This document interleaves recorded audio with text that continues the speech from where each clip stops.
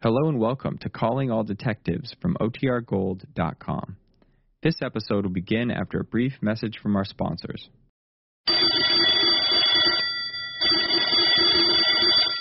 Calling all detectives.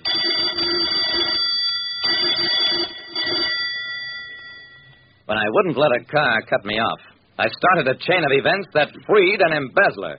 That is the situation on this page from my casebook. The casebook of Jerry Browning, private detective. Even for a private detective like me, Jerry Browning, there are days when nothing goes right. I was driving down to police headquarters to see my friend Lieutenant Dawson about having an embezzler extradited to Ohio. The embezzler was Harry Morrison, and I'd picked him up here in town on an assignment from an Ohio detective agency. A car on my right tried to cut into my line of traffic, and I just didn't feel like letting him do it. I caught a glimpse of a furious red face, laughed at the guy, and pulled ahead.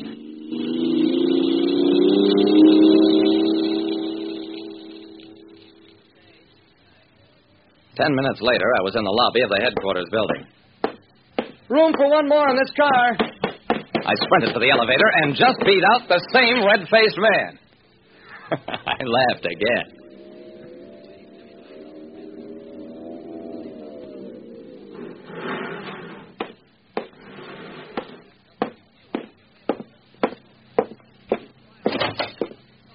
Dawson was sitting in his office with his feet up on the desk. I sat down, put my feet up, too. How's the world treating you, Jerry? Can't kick, Dawson. I'd like to wind up that Morrison extradition thing today. Sure, nothing to it. The door to Dawson's office opened, and the red-faced man marched in. Dawson looked at him, jumped up. Dawson, a word with you. Yes, sir, Commissioner McGillivray. Dawson kicked me under the desk. Jerry, this is a new police commissioner, Clifford McGillivray. I gulped and got up, too. Dawson, since when can a hoodlum come in here and put his feet on your desk? But, Commissioner, Jerry Browning, he's a private detective, close personal friend. Throw him out. Now, just a second, Commissioner. I'm here on business. The commissioner's face flushed redder. Whatever it is, the answer is no. Dawson looked at me bleakly. Oh, brother, are you in trouble? I started the day off fine when I thoroughly soared up Clifford McGillivray, the new police commissioner. Sorry, Browning, your extradition request for Harry Morrison is denied, pending further investigation. Commissioner's orders.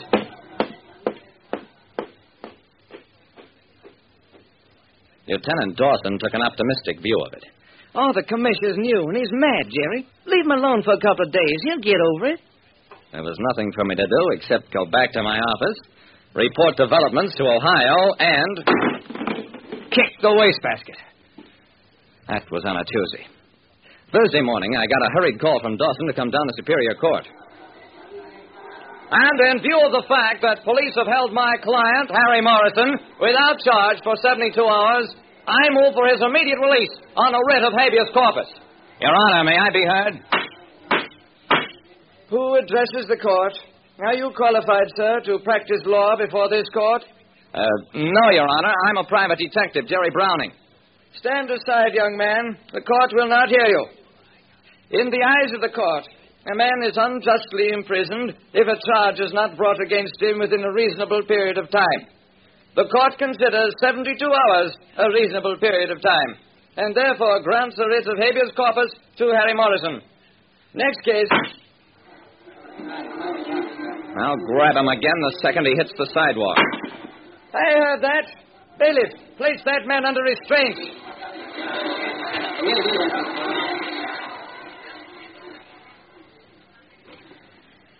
So, there I was. Me, Jerry Browning, in the detention pen. And where was Harry Morrison? You could strictly search me. Come on, Jerry. Judge Leonard wants to see you, and you better talk softly to him.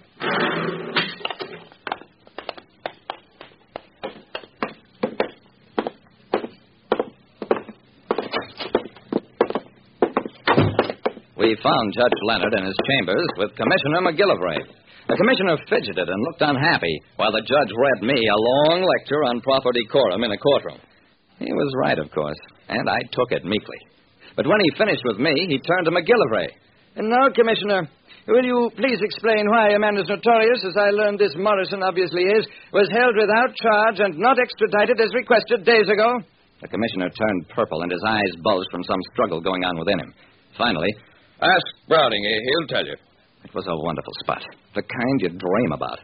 So I said, I've just been getting off on the wrong foot, Judge. Didn't follow up my extradition request as I should have. Got careless. The whole thing is my fault. That's why I was so excited in court this morning. I apologize to you. And I'll do my best to retake Morrison now that he's completely beyond the jurisdiction of the court. The color faded from McGillivray's face. He walked over, put his arm around my shoulder. Sure, Judge. We'll get him. And this time we'll file every charge in the book at him.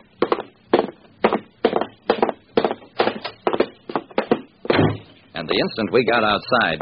Shake the lid out of your shoes, Dawson, or I'll have you back walking the beat. Send out a general alarm, tri-state. I want Morrison, and I want him fast. My friend Jerry and I will be waiting in my office.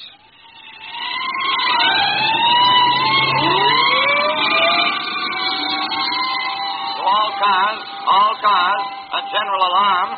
Harry Morrison, signal 1, signal 1. Signal 1. Most police commissioners save that for just before they call for the state militia. It's the general riot call, and it gets action. I'm sorry, folks. Nobody gets on a train. Absolutely nobody, unless he shows complete identification. I'm sorry, folks.